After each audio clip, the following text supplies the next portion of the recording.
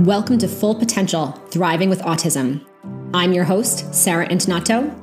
This podcast teaches parents of children with autism to support their kids in reaching their full potential so that they can thrive and not let stereotypes define them.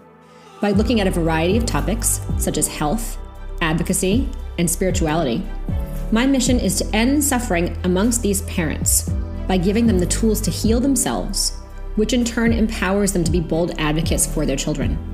By gaining the confidence needed to do so, these parents stop being the victims of a broken system and instead succeed in providing their unique children with exactly what they need to thrive and share their own gifts with the world.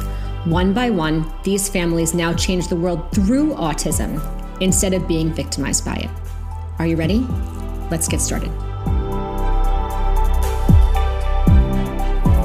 Hello, and welcome. Today we are talking about self-stimulatory behaviors. This is one of the biggest topics parents bring up when I speak with them in my coaching practice. Sometimes parents feel like the stim has become a crutch and they don't know how to get rid of it. Sometimes parents wonder if it's okay to let their child engage in self-stimulatory behaviors because there are different schools of thought around whether it's helpful or harmful. So today we're going to take a closer look at this topic because stimming is not a black or white issue. There's a lot of nuance here, and how everyone chooses to handle it will be different, but I'll tell you how I handle it with my own child and also what it might indicate. Because stimming does serve a purpose, whether it's appropriate or not. So let's dive in. So let's start with what is a self-stimulatory behavior or action. And a self-stim behavior, stimming as it's often called, is a predictable action that has a predictable result. This is why people like to engage in it. And a stim specifically occurs when the external environment and the internal environment are competing with each other. To overcome stimuli competition, aka not knowing what to do with oneself, the individual becomes consumed by a stim. An example of a stim might be picking up a piece of string and twiddling it back and forth. Another example of a stim might be finding something that spins and spinning it round and round and watching it spin over and over again. And this is, again, a repetitive action with a repetitive result that allows the individual engaging in it to bypass the stimulation that's coming from inside and competing with the stimulation around. Now, often you will see stimulatory behaviors for a few different reasons. One, boredom. When a student does not know what's expected of him or her, very often they will turn to stimming because it feels safe. It feels like there are expectations they can understand.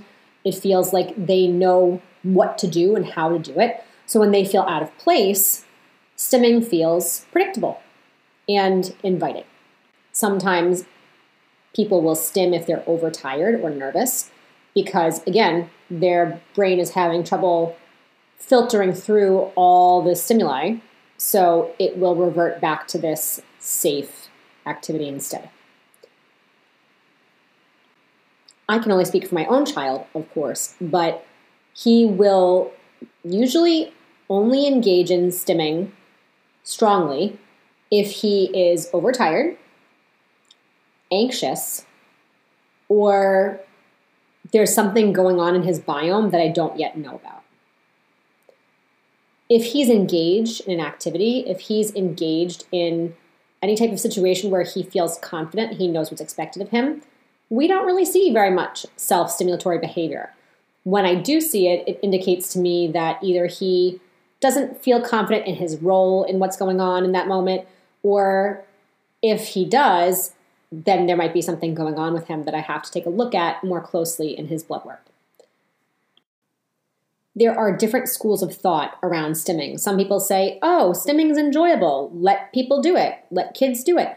Other people say, absolutely not. Stimming is not appropriate behavior, and you need to stop it in its tracks. So as we go through this discussion on stimming today, you'll probably find your own answer in terms of how you need to address it in your life or your child's life. But first, in order to understand that, we have to understand that there are two kinds of stimming behaviors, self-stimulatory behaviors: calming and excitatory. Calming stim behaviors have no emotionality involved. They are simple, they are straightforward. For example, if you ever chew on a piece of gum when you're nervous, that is a calming stim behavior that you engage in. Someone on the spectrum might do the same. They might instead chew on a sensory toy for input in an appropriate way, and that would be seen as a calming stim. It's not creating excitement. It's not creating agitation. It's actually allowing for more focus. There's no emotionality involved.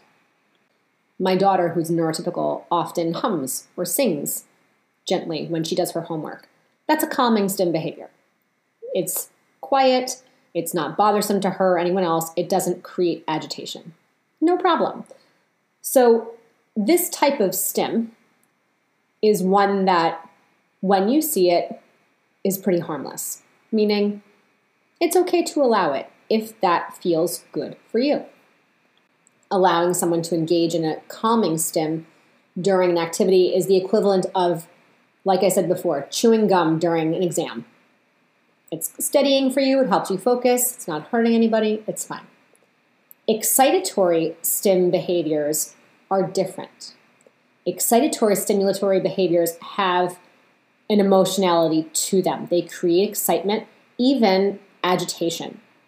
They can inhibit learning because they are so agitating that they compete with the teacher or the lesson or the task at hand. And very often, what people don't realize about an excitatory stim behavior is that it is a slippery slope from a stim like this into an OCD hole. Here's how that works. When you engage in an excitatory stim, in my son's case, for example, he might spot my headphones on the ground. I still use the headphones with the wire because I don't want AirPods and electromagnetic field exposure in my brain. Make fun of me if you'd like. But I still, as a result, have my iPhone headphones in my purse or in my pocket, and sometimes they end up on the table. And when he sees them, it's very tempting for him to take the cord and shake it.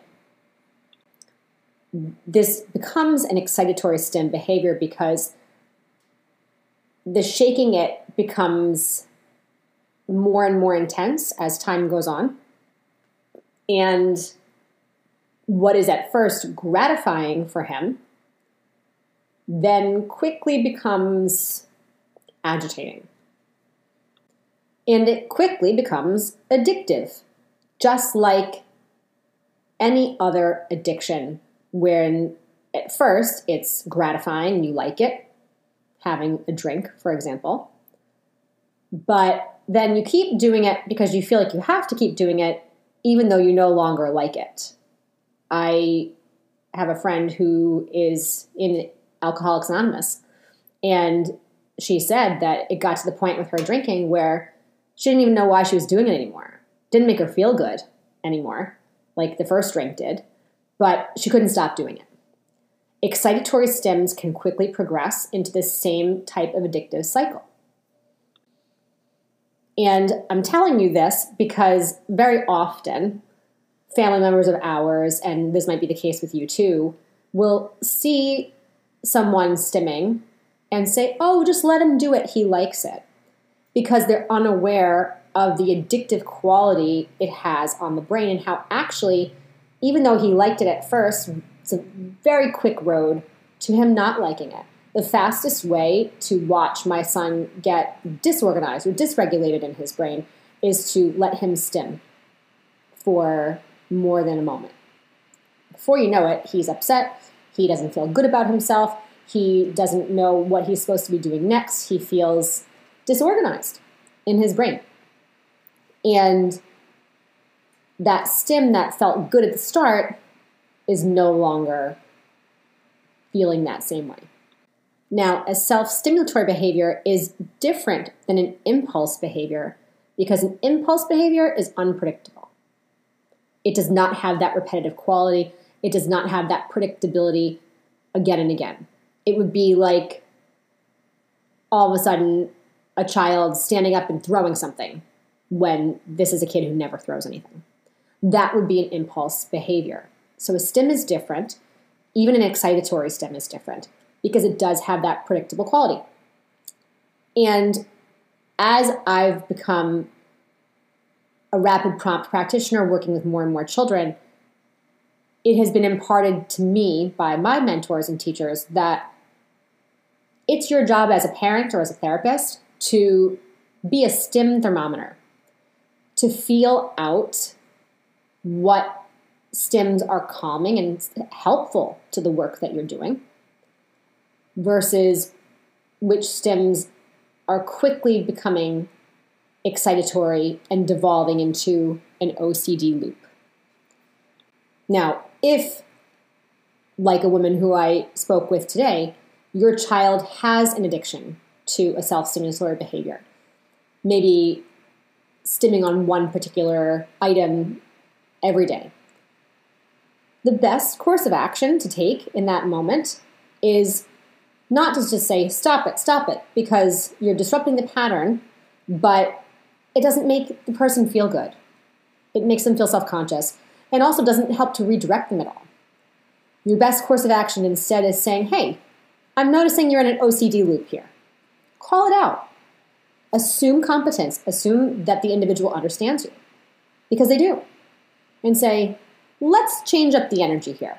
And then put on some loud music instead, for example. Now, this is not the time to put on some nice Mozart and have a dignified experience.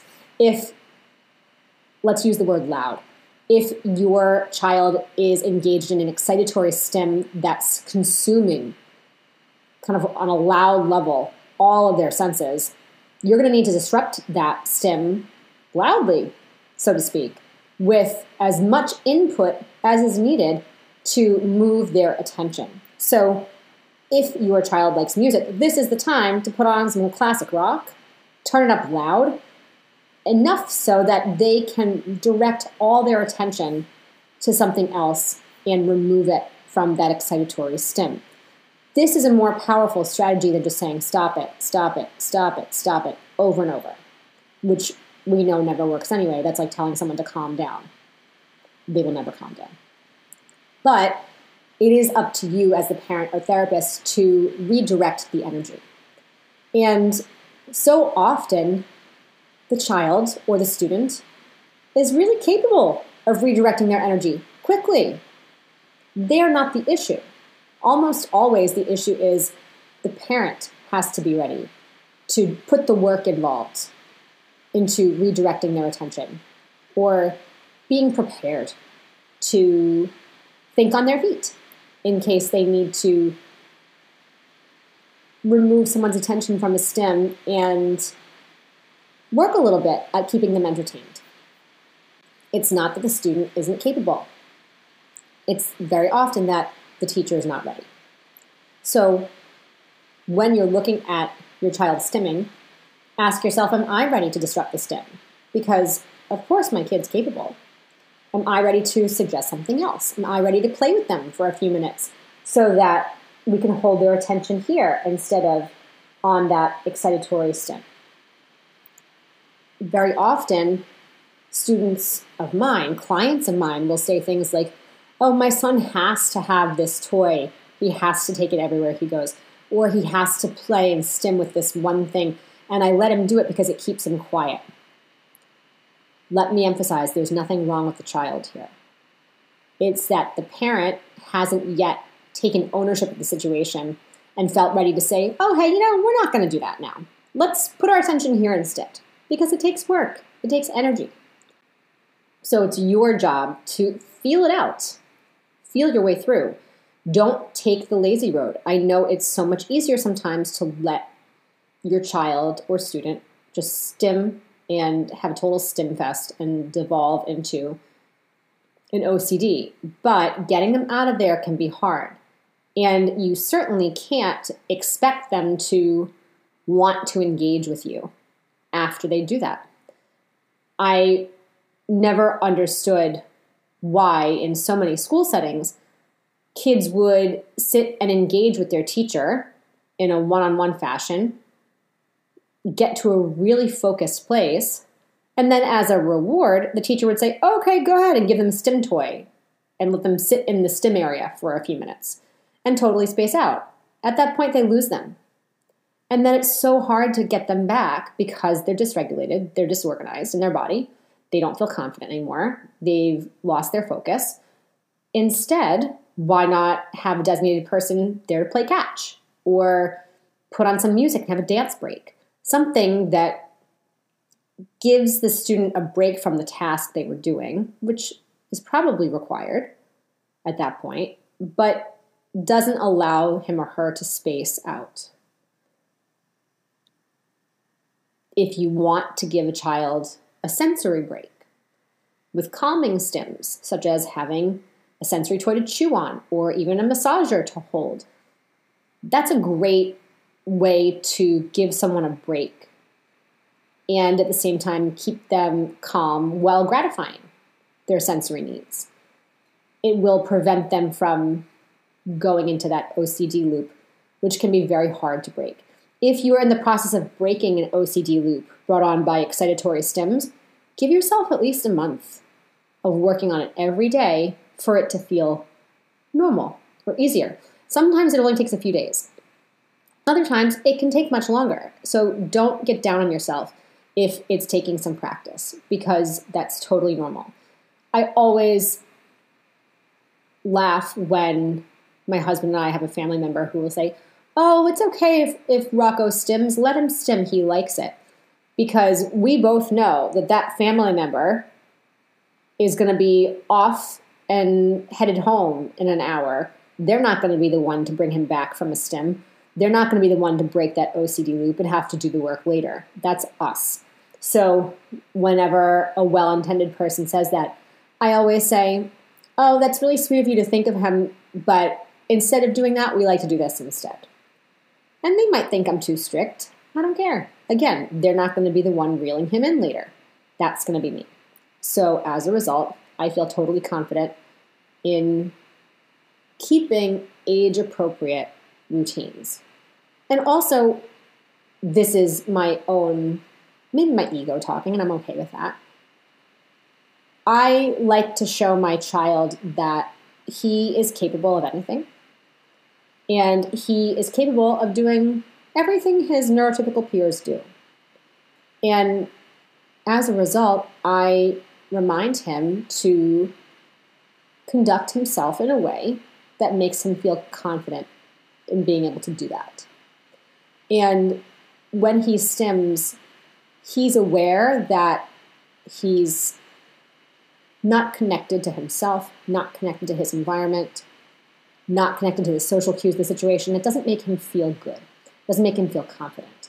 So that makes it easier for me to help redirect him when needed, because I know I'm supporting him in taking the next step on his journey as he grows up.